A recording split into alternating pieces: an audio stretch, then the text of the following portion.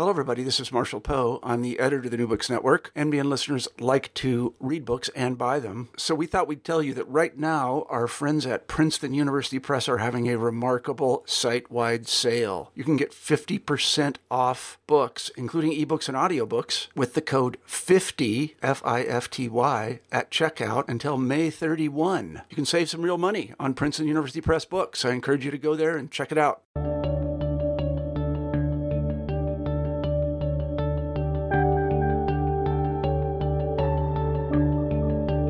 Hello, everyone, and welcome back to New Books in History, a podcast channel on the New Books Network. I'm Mark Klobas, your host for the channel. Today I'm talking with James Crosland about his book, War, Law, and Humanity, The Campaign to Control Warfare, 1853 to 1914. James, welcome to New Books Network. Thank you for having me. I was wondering if you could start us off by telling us something about yourself. Okay, well, I'm a senior lecturer in international history at Liverpool John Moores University. I took up that post in 2014, if my memory serves. And prior to that, I worked in Western Australia. I've been working on the history of humanitarianism and the Red Cross for the better part of the last decade or so, if I count my PhD, which was later turned into a book, and that was concerned with the history of the Red Cross movement during the Second World War. And I've sort of branched out from that as I've grown into scholarship, I guess. And presently, as this book suggests, going backwards in time in my research, going away from the Second World War, going back to the 19th century, and trying to fit some of the stuff that I've been researching for the last decade or so on the Red Cross into a broader understanding of how warfare has changed and how attitudes to war have changed over time.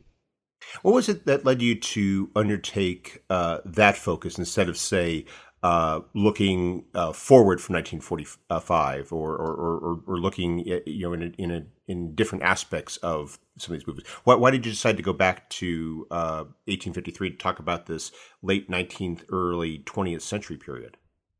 Well, there are a few reasons. As regards to not going forward, I must confess, I find myself increasingly bored of the world after 1945, and I realize that's horrifying for a number of scholars who are fascinated by the speed at which the world has developed since the end of the Second World War and how it's all gotten very confusing and muddled.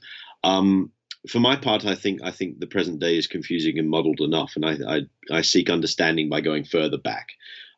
So that was a purely selfish motivation in that respect, but it also dovetailed with a broader concern I had over humanitarian history, or two concerns over humanitarian history. One is that there has been in recent years a trend to see it as being this, seeing all the developments of humanitarianism as being very 20th century based. Which I never fully agreed with. And it's not to say there haven't been books that haven't looked at the sort of pre-First and Second World Wars history of humanitarian action and indeed military medicine and all the rest.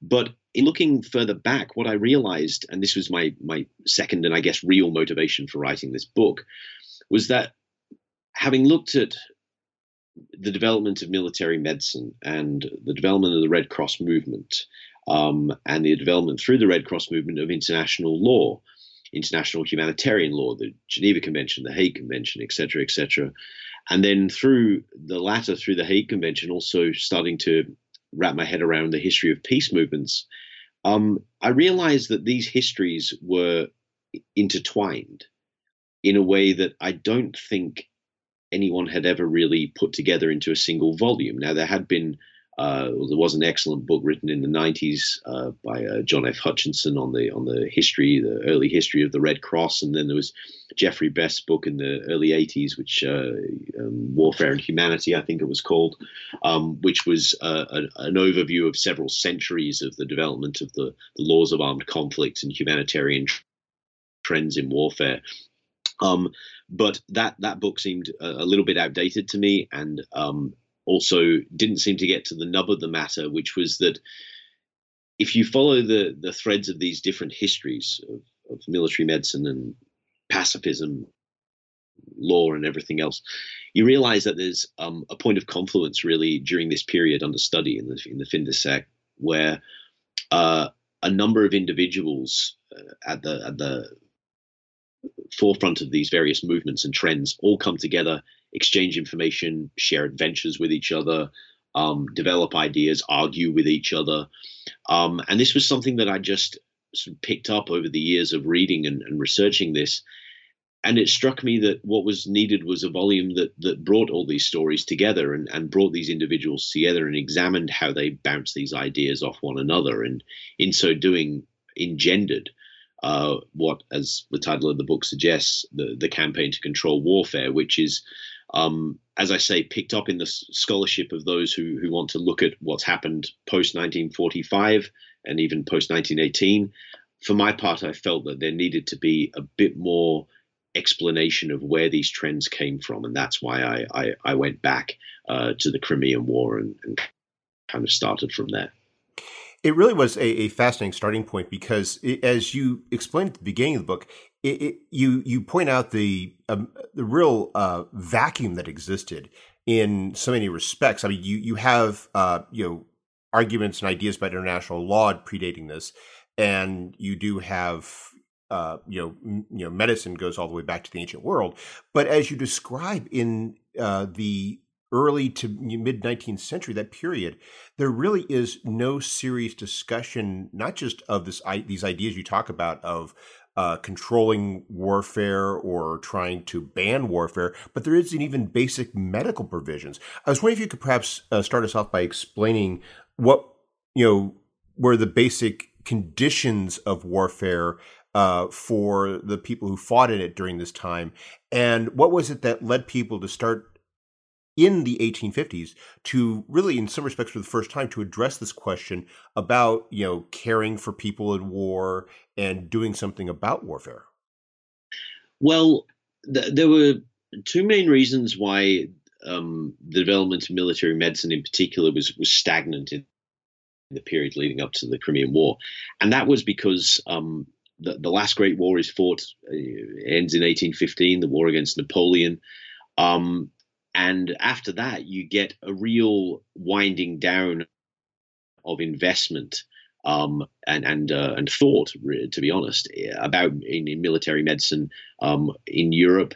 There had been some great advances in regards to battlefield medicine during that particular conflict. You had Baron Percy and Baron Leray, who came up with ideas of how to extract soldiers from the battlefield for frontline treatment, triage, things like that. The British Army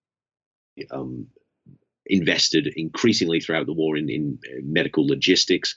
But all of that cost money. And after Napoleon's defeat and after the Congress of Vienna, which, remember, was supposed to hold Europe at peace for as long as was humanly possible, outside of,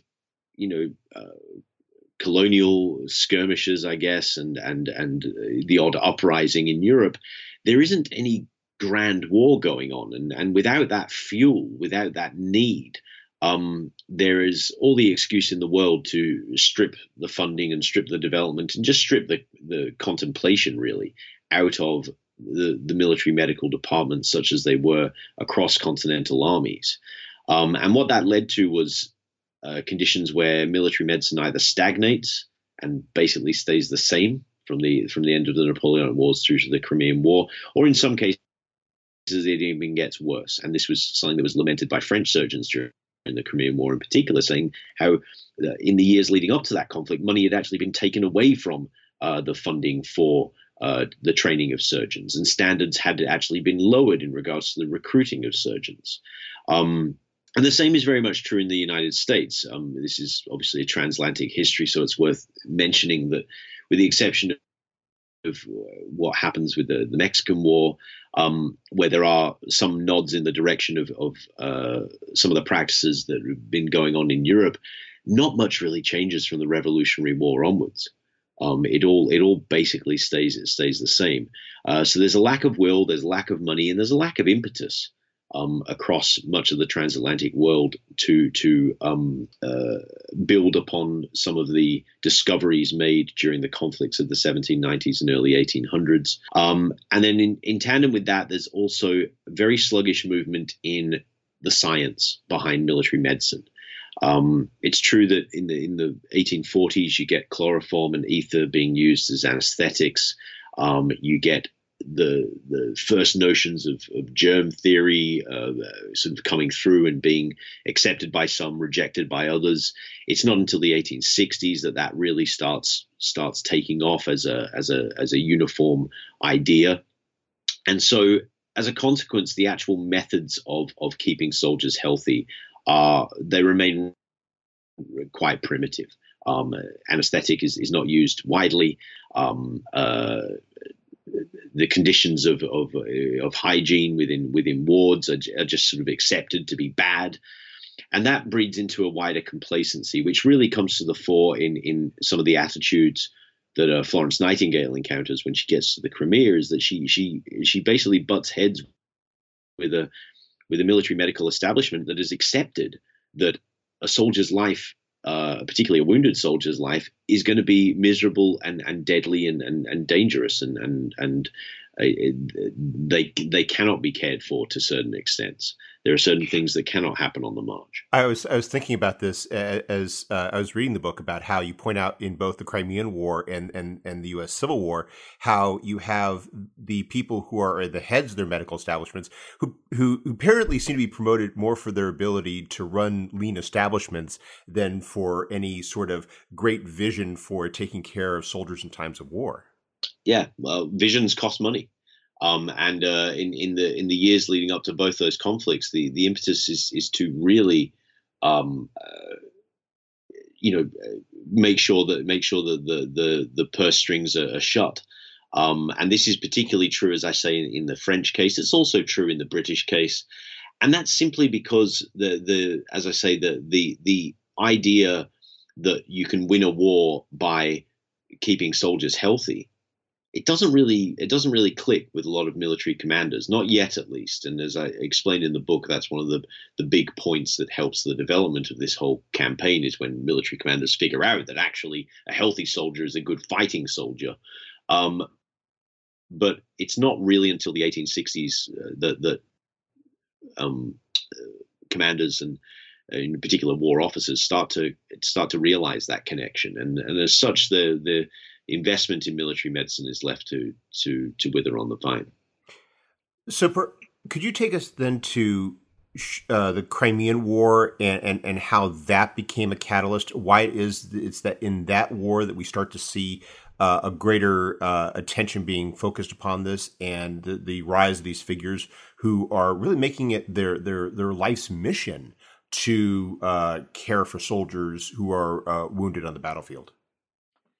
Well, the X factor in the Crimean War is that it's the first major war in which war correspondency is a thing, and in which the average reader of a newspaper back home in London or Paris, more so London than Paris owing to censorship, could read about the horrors of war firsthand. And this was something that we very much take for granted today. Anytime that we look at a newspaper, we can see horrifying images of what happens in war and read terrible tales and get outraged and want to do something.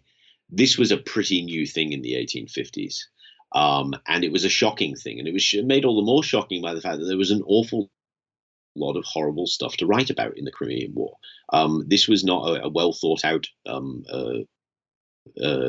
military expedition, to put it mildly.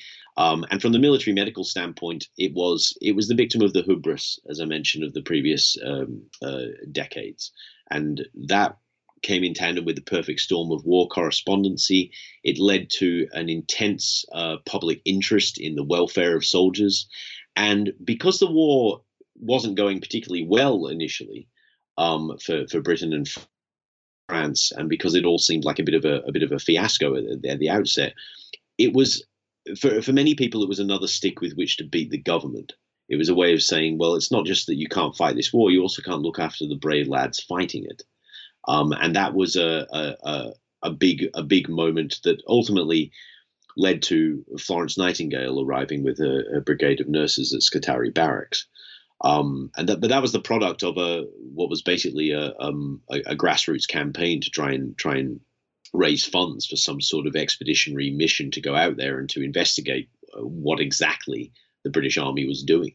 I thought it was one of the things I liked about your book was the nuance you put into it. It's not a clear-cut case of people like Florence Nightingale being entirely on the side of right. You talk about the role of personality in this. And I was struck by, when you're talking about Florence Nightingale, how you point out that even though Florence Nightingale really does a lot to try to do the best for the wounded soldiers, how she brings enormous public attention to the cause. She becomes this iconic figure, the lady with the lamp. But you point out at the same time that she's hardly this, unabashedly progressive figure, about how she still is rooted in these outdated ideas about miasmatic fumes being the source of infections, and how anything that she achieves in terms of improving those conditions are more coincidental than cause driven. I think Nightingale's strength is that she, because she's an outsider to the military medical establishment in Britain, she can see the woods for the trees, and she understands that war correspondency has changed the game. She understands that public interest has changed the game, and she also understands, in a way, that these men who have been raised into this establishment, this moribund military medical establishment, this defunded military medical establishment, these men who are just, as you said before, that their job is to penny pinch and make sure that nothing much happens and just kicking over. She looks at that and she can see it for what it is, and she understands that actually what's needed here isn't some grand military medical vision. She's far from a medical savant, as you say. There's a lot about medicine she does not understand. She's not trained in any way. What she has is basic common sense. She has the ability to look at a filthy, blood-splattered ward in which there are men crying out unattended, and say, well, if someone does the rounds every few hours and checks on the condition of these men, and God forbid, writes it down so that we have a record of whether they're deteriorating or getting better or whatever else, then we might actually be able to get a handle on what's going on here. She also understands that a blood-splattered, filthy ward is not going to be a healthy environment. She doesn't quite understand why, but she can just look at it and say, well, obviously this isn't good. Obviously this isn't going to be right. And as you say, that's her, very much her approach, is that it's not necessarily grand medical wisdom. It is, in context, just the ability to see beyond the rather myopic way of looking at things that's been established for decades within the military medical establishment. And at the heart of that, as I say, is this acceptance that a wounded soldier is a roll of the dice. We can evacuate them, we can put them in a bed, but then we can extract the piece of lead from them, but then after that, it's somewhat in God's hands. She looks at that and says, well, that's not good enough. We can actually do better. And that's really her gift to this whole situation, to see the bigger picture and to bring some basic common sense to it. You make it clear, though, that it's not just Nightingale. You talk about a lot of other figures, such as the figures in the secretary in the War Office, who are willing to support her. You talk about other people that are trying to introduce medical techniques in addition to Florence Nightingale, and yet it also comes out as you read further into your book just how galvanizing an individual she is as this very public figure. And I thought that comes across most strongly when you talk about the American Civil War, because when you start talking about people like Dorothea Dix and Clara Barton, how for them is that at that point they have an example to follow, a person to emulate, and as you make clear, they also really hope to win her admiration. So you have this precedent that's been set that other figures, as new wars break out, they start to say, well, we need to basically do what she did. she's a celebrity. And by her own design, she's a celebrity. She cultivates herself as this celebrity figure whose deeds you should seek to emulate. It's by design, but it's also, a good design, because, as you say, it gets into the minds of like-minded people who perhaps wouldn't have otherwise been motivated or not had the confidence, particularly women in the United States, who during the Civil War, it very much comes down to a "what would Florence Nightingale do" attitude. And it's in that sense, I mean, this is part of her one-woman revolution, is that she is able to create, by the time the Civil War breaks out in 1861, she's a brand. And she's a brand that is synonymous with the idea that anyone can roll up their sleeves and help soldiers in times of war and can make a difference. It doesn't matter if they're devoid of military medical education, or they're just someone who, with a roll of lint, who wants to help out. Now, Nightingale, the grand irony of that is that Nightingale herself did not agree with that. She actually had nothing but contempt for the amateurs, as she saw them. She wanted to be the inspiration behind a revolution in the professionalization of military medicine and the calling to account of governments who had hitherto been very stingy in training surgeons. She wanted governments to pick up the butcher's bill for war, basically, and to train surgeons properly. So her actual intentions didn't quite dovetail with what some of her followers felt, which was to go for a more purely Samaritan version of humanitarian action. But as I say, by this stage, she's created herself as such an icon that anyone with any kind of aspirations can kind of affix those to her and say, well, I am acting in Nightingale's vision, basically. The other thing I found fascinating about the example of the American Civil War, though, is that it seems that even though the Crimean War ends 6 years before the outbreak of the American Civil War, there still seems to be, at the start of of the latter conflict, that same sense that it was basically American versions of the same elderly figures who are more focused upon running tight establishments than upon care. How long does it take for the United States to pick up on a lot of what the British and the French and the Russians learned in the Crimean War? Was it a similar learning curve, or did they pick up on it a bit more quickly now that they had the Crimean War example? It's a learning curve that is explored through the Civil War. But to be honest, by the time you get to 1865, the pioneers of that learning curve, people like Jonathan Letterman and William A.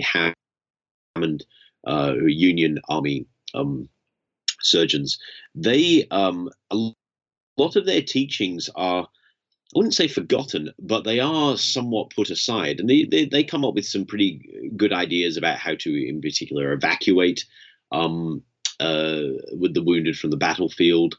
They understand the importance of evacuation, concepts around how to do surgery quickly and relatively cleanly, and also just basic logistics and military medical administration. A lot of this stuff does stick around in the United States, but it really doesn't get built into army practice, I would say until the Spanish War in 1898. And that's in no small part because of that same old problem. Well, problem is one way to put it, but it's a good thing in others, that the United States is not engaged in wars during this period, not massive, wars against other states that are depleting resources and forcing these questions to be asked. Remember that the Civil War, when that's entered into, no one's really thinking it's going to last as long as it does. There's great faith that it's going to be a one-battle war, and that after the two sides clash at the First Battle of Bull Run, that's going to be it. And it's a learning curve that they all have to go on. There's a reason why in both the North and the South, the investment in military medicine leading up to the summer of 1861 is very scant, because there's no anticipation that they're going to need these firmly established, funded, provisioned military medical corps to keep mass armies healthy for an extended period, because no one's envisioning that it's going to be as long and drawn out and god awful as it becomes. So you also, though, another interesting innovation that takes place during the American Civil War that is perhaps a product of the fact that as the conflict continues, they begin to figure out ways of adapting, and that is the creation of an organization that has this humanitarian purpose of caring for the wounded, and in the form of the United States Sanitary Commission. I was wondering if you could talk about how this development you start to see of not just the very committed individual in the form of, say, a Dorothea Dix or a Clara Barton, but the creation of this organization, and how that also influences the dynamic of caring for the wounded and trying to control war. The USSC was a real revelation for me in this research. The United States Sanitary Commission was basically a prototype Red Cross, developed only a few years really before the idea of the Red Cross was first put forward in Switzerland by Henri Dunant. It was really a blending of that more, for want of a better term, amateur attitude of just rush the battlefield with bandage in hand and help out where you can, combined with the Nightingale instruction, which was to make sure that there's statistics on who's wounded, how they're being treated, make sure that someone's paying the bill for this, and make sure that there's some measure of training behind it. So the USSC is a kind of amalgamation of the two, and that is why it grows exponentially during the Civil War. That is why it attracts some pretty heavy hitters in regard to people of standing in the North. People like Frederick Law Olmsted, a respected architect. People like George Templeton Strong, very bellicose lawyer. As well as the man who founds the organization, Henry Whitney Bellows, who is a preacher. You get this mix of both the purest Samaritans and these people who are, as I explained in the book, they're empire builders, really. They're people who see the USSC as something that's not just an expedient forced upon the Union by the fact that that Lincoln's army grows massively and endures catastrophic losses at the start of the war in particular.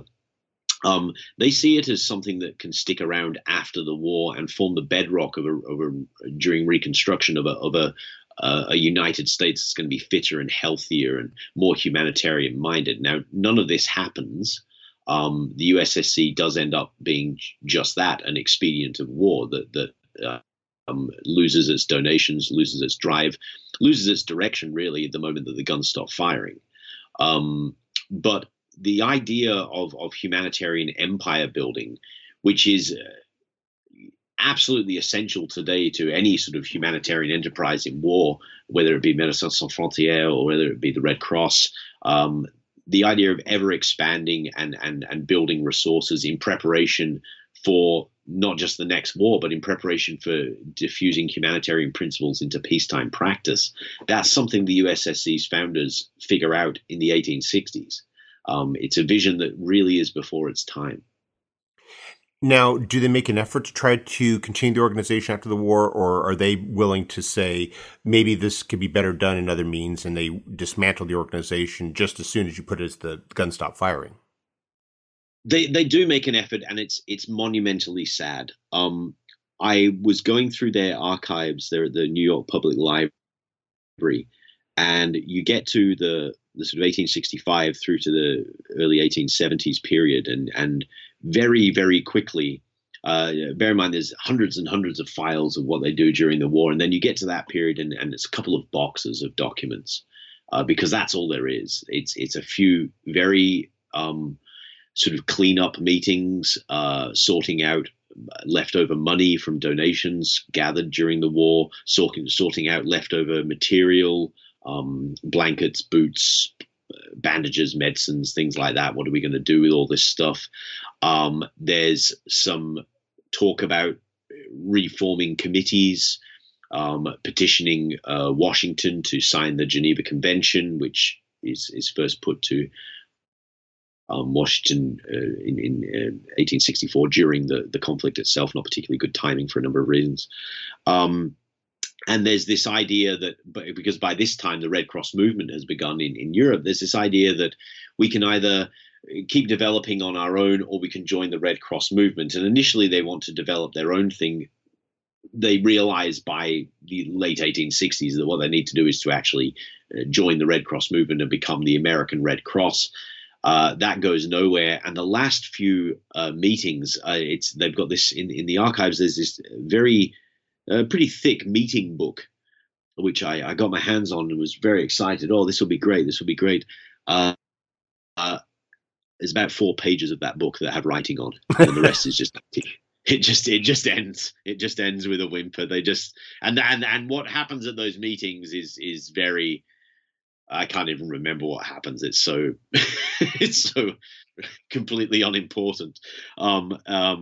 Yeah, it's a very sad ending to what was at a time, particularly when they get to the end of the war and they're really at their sort of maximum capacity.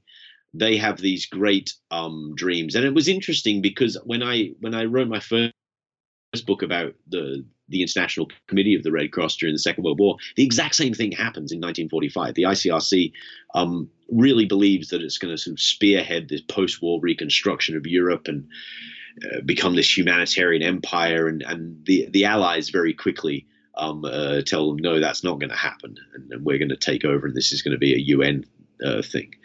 So it was very strikingly similar thing happens to the USSC at the end of the Civil War. And yet, there's this interesting contrast with the Red Cross in your book, because the USSC emerges during the war as this dynamic organization that then withers in peacetime, whereas, as you detail, the Red Cross is an organization that starts in an environment of peace, but then has to adjust and in some ways adapt to the conditions of war. I was wondering if you could perhaps maybe take us back to what is it that led to the inspiration of the Red Cross and how it sought to make itself useful, employ its services in the wars that were emerging in Europe in the mid 1860s through the early 1870s. The Red Cross is born of the similar forces that drive Nightingale to the Crimea and build her reputation. That is to say, a war, in this case, the Italian War of Independence in 1859, in which the armies of Napoleon III clashed with the Austrian armies of Emperor Franz Joseph. During this conflict, there is the same degree of war correspondency talking about how horrible everything is.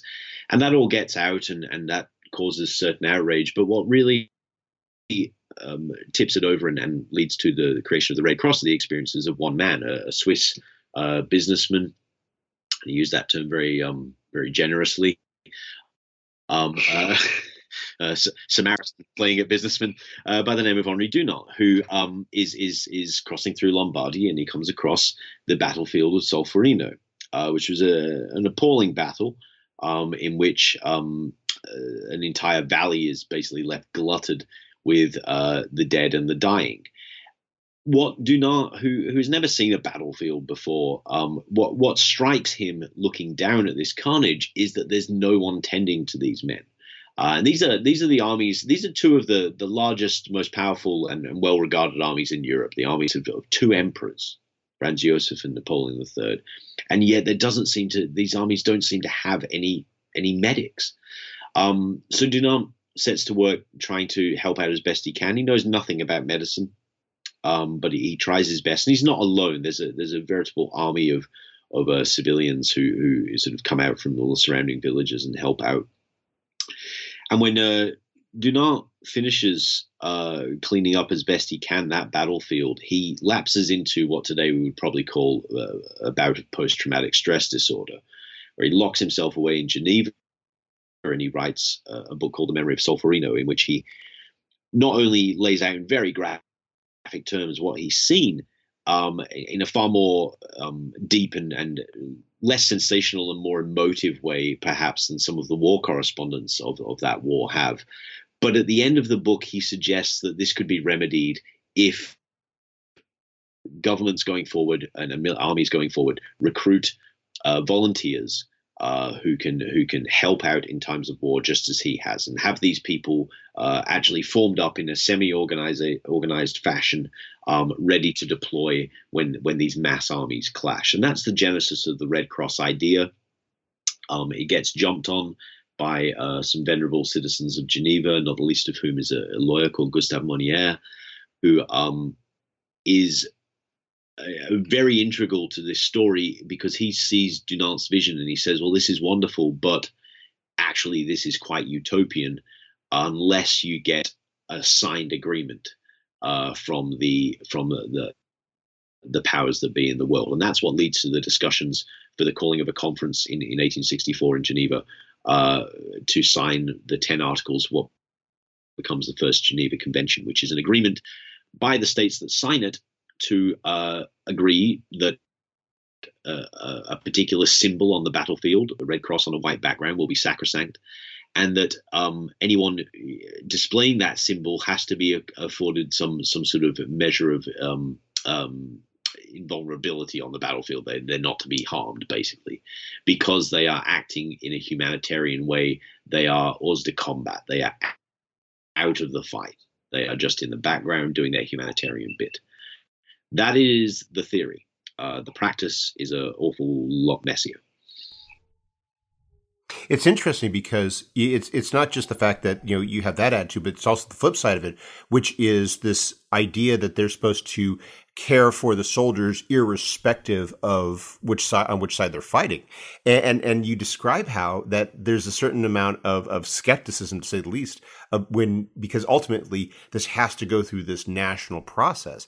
And I was especially struck by the country that, as you described, it most enthusiastically embraces this idea of the Red Cross and implements it within their own ranks. I was wondering if you perhaps detail that process and why it was that it was Prussia that really embraced this in a way that a more established power like, say, France did not. Well, it's one of the many ways in which Otto von Bismarck and the people around him are ahead of what's going on politically and militarily, so far ahead of the other European powers at this time. What Count von Roon, the war minister of Prussia, understands is that these volunteer units, these Red Cross units, are actually a gift if they can be controlled. They're a gift because they can nurse the wounded back to health. A healthy soldier is a fighting soldier. This is a lesson that the Prussians have understood by observing what happened in the Crimea. They stayed out of that war, but they looked at it from afar and sort of understood, well, there's something in this.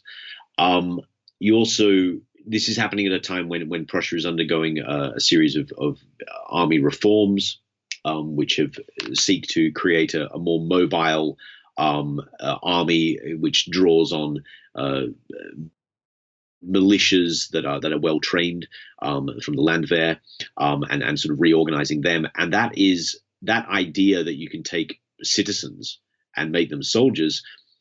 The Prussians look at that and say, well, what's to say you can't take citizens and turn them into medics? It's the same principle. And they serve the same function, which is to create a very well-oiled fighting machine that can replenish itself if these people know how to actually treat the wounded. So it's part of the general culture of war-mindedness in Prussia during this period when they're fighting for unification. They got their eyes on Schleswig-Holstein, and then, of course, the war with Austria in 1866, and finally with France in 1771. It's that war culture and that thinking about war and thinking about the logistics of war which really drives the embrace of the Red Cross movement there.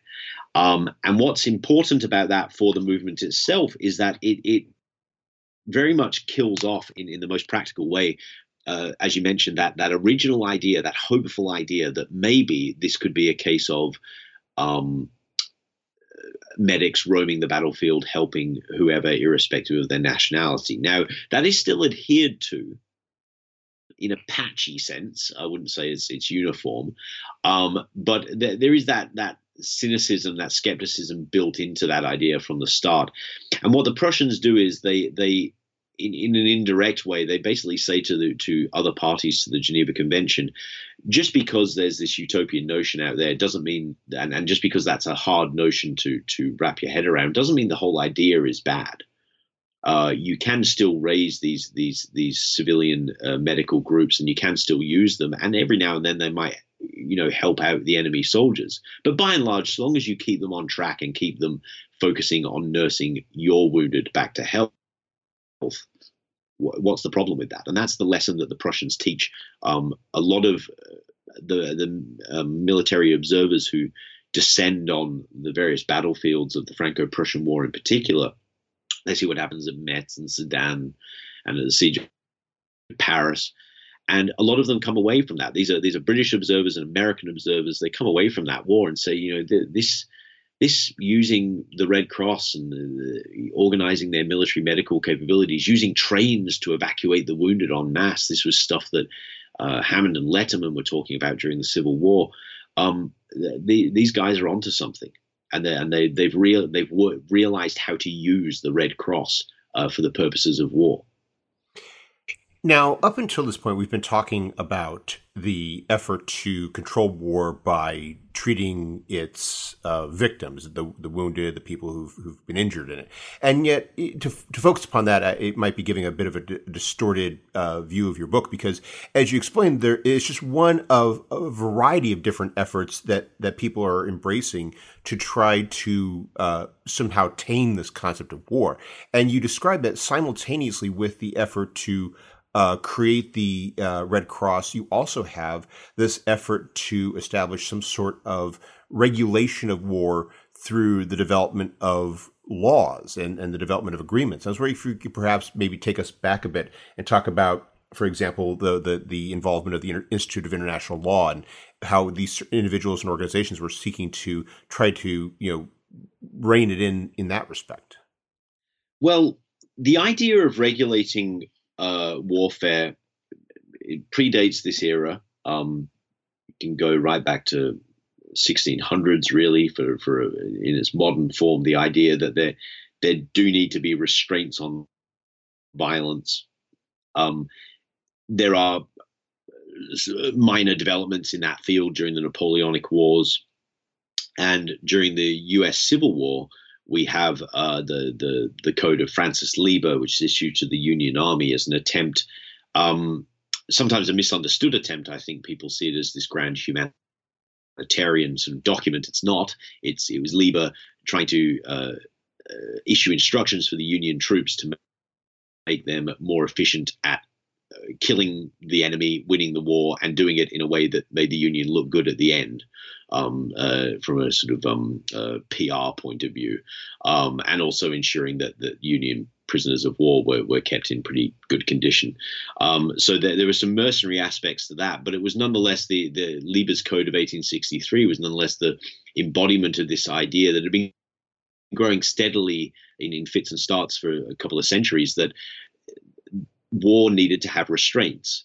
Now, the Geneva Convention was also part of that. It was focused more on restraining suffering rather than, say, weapons or methods of war. But you get these different threads of restraint converging really in 1874 at a conference in Brussels, which is basically convened by these group of international lawyers who go on to form, or by that stage have formed, the Institute of International Law. That was the year before, in 1873. They convened this conference in the notion that they might be able to take Lieber's laws, which, if I remember correctly, the Lieber Code is about 155 articles, something like that. And it's a complete mess. It's full of contradictions and doesn't make sense, a lot of it. And it was, as I say, tailored to the specific conditions of the Union Army during the Civil War. They want to take that and use it as a blueprint for a more universal code on how to conduct warfare, how to treat prisoners of war, how to police the use of poisons, the use of certain weapons, the treatment of civilian populations, etc. And this is developing in tandem with the international humanitarian law, that is to say, the Geneva Convention. Now, it speaks a lot to the concerns of this age that there is a lot more effort put into the laws of war, that is to say, the laws controlling weapons and how you're actually going to fight wars, than there is into controlling suffering in war. And that's in part an indictment on the Red Cross for dragging its feet a bit in revising the Geneva Convention.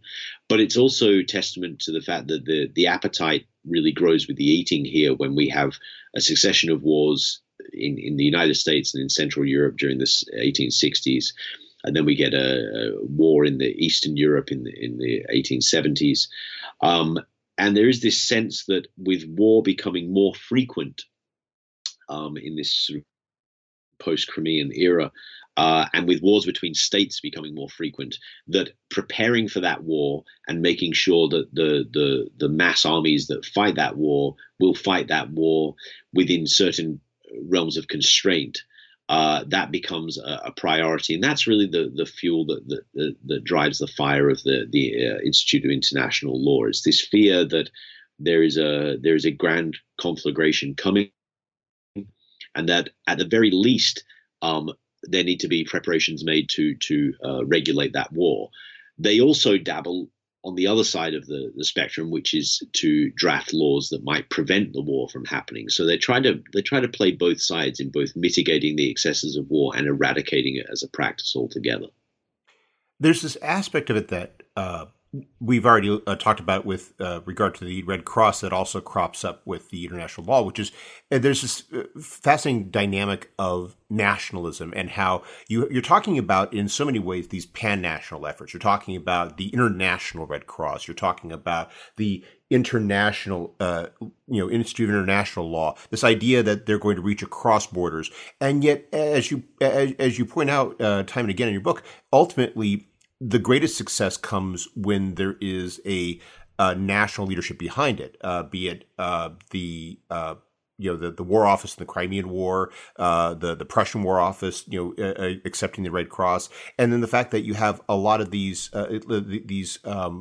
treaties and agreements in the 1870s being championed by Tsar Alexander II. It's as if they're introducing these ideas, but unless they can get some sort of buy-in from these major political leaders, it really is a nice idea that doesn't really seem to go as far as they're hoping.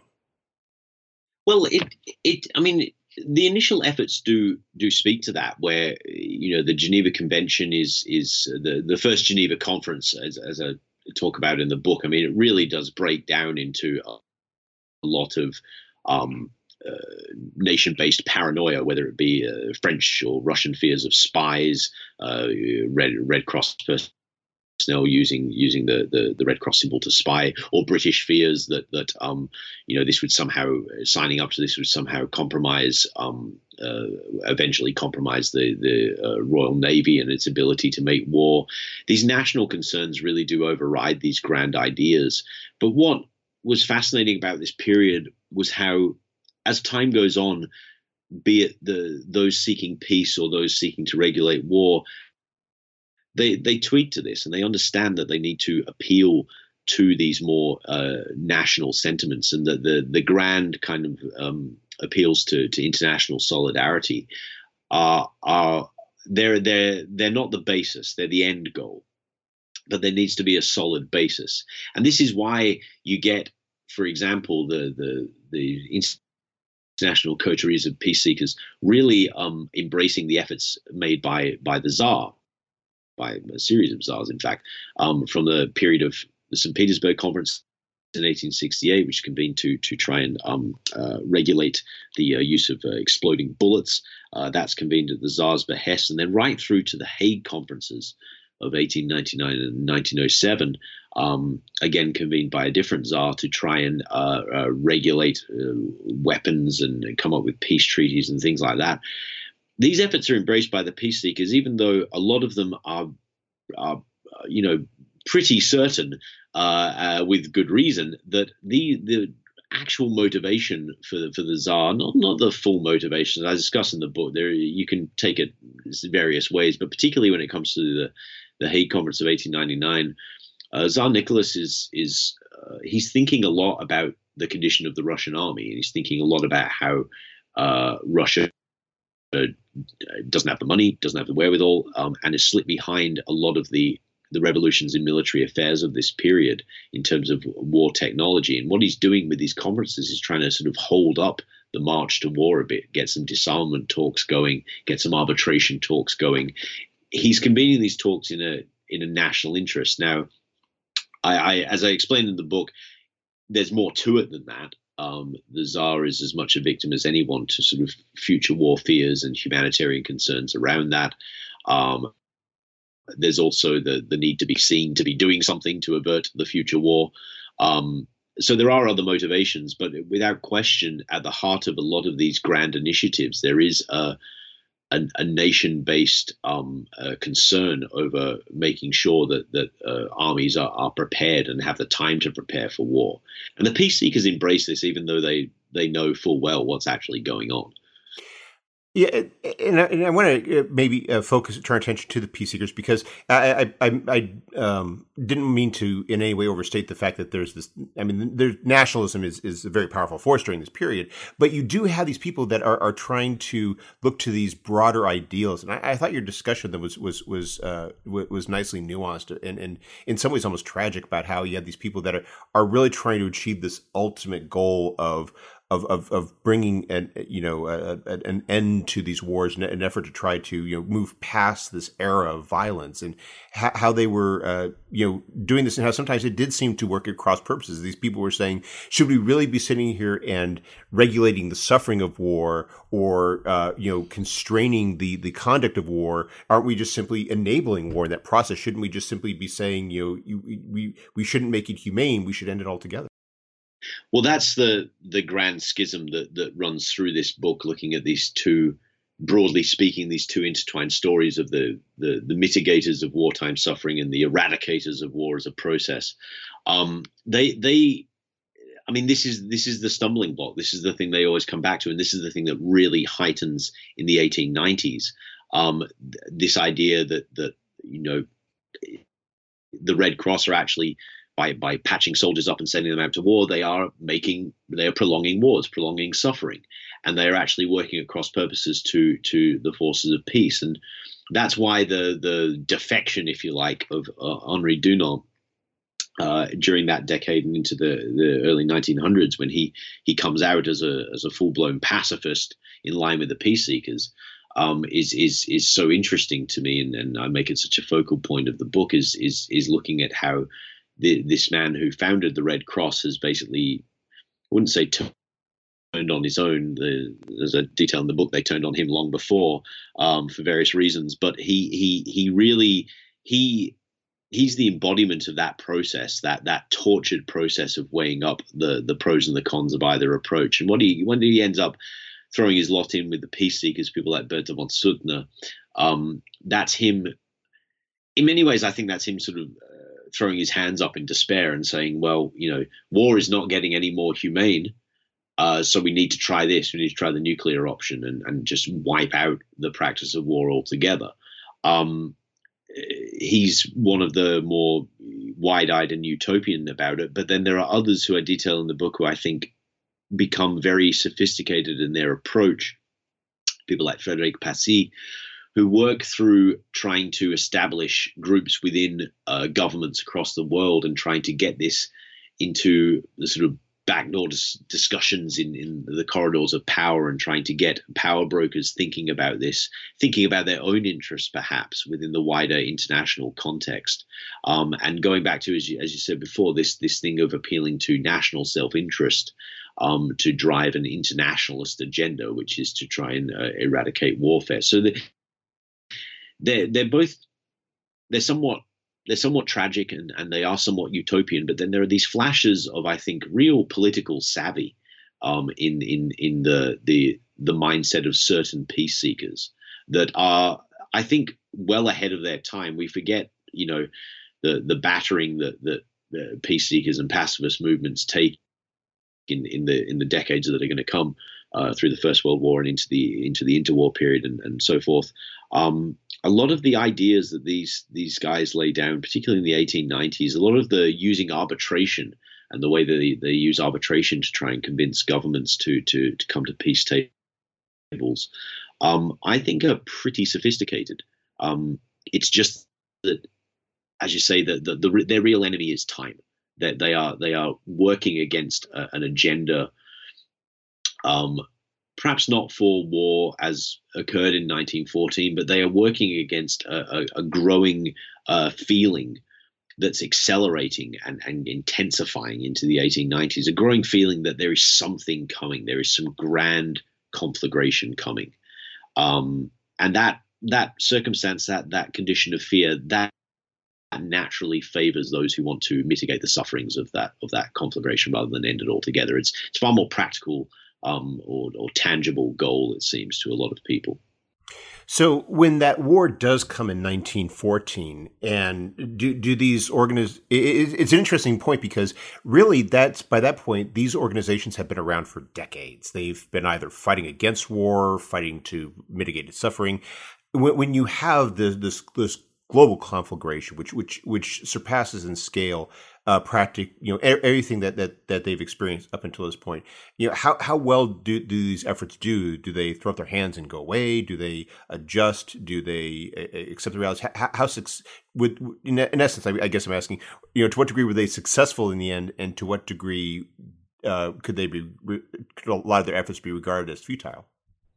Well, I think it's fair to say if the book is an assessment of a competition between a decades-long competition between humanitarians and peace seekers, the humanitarians win.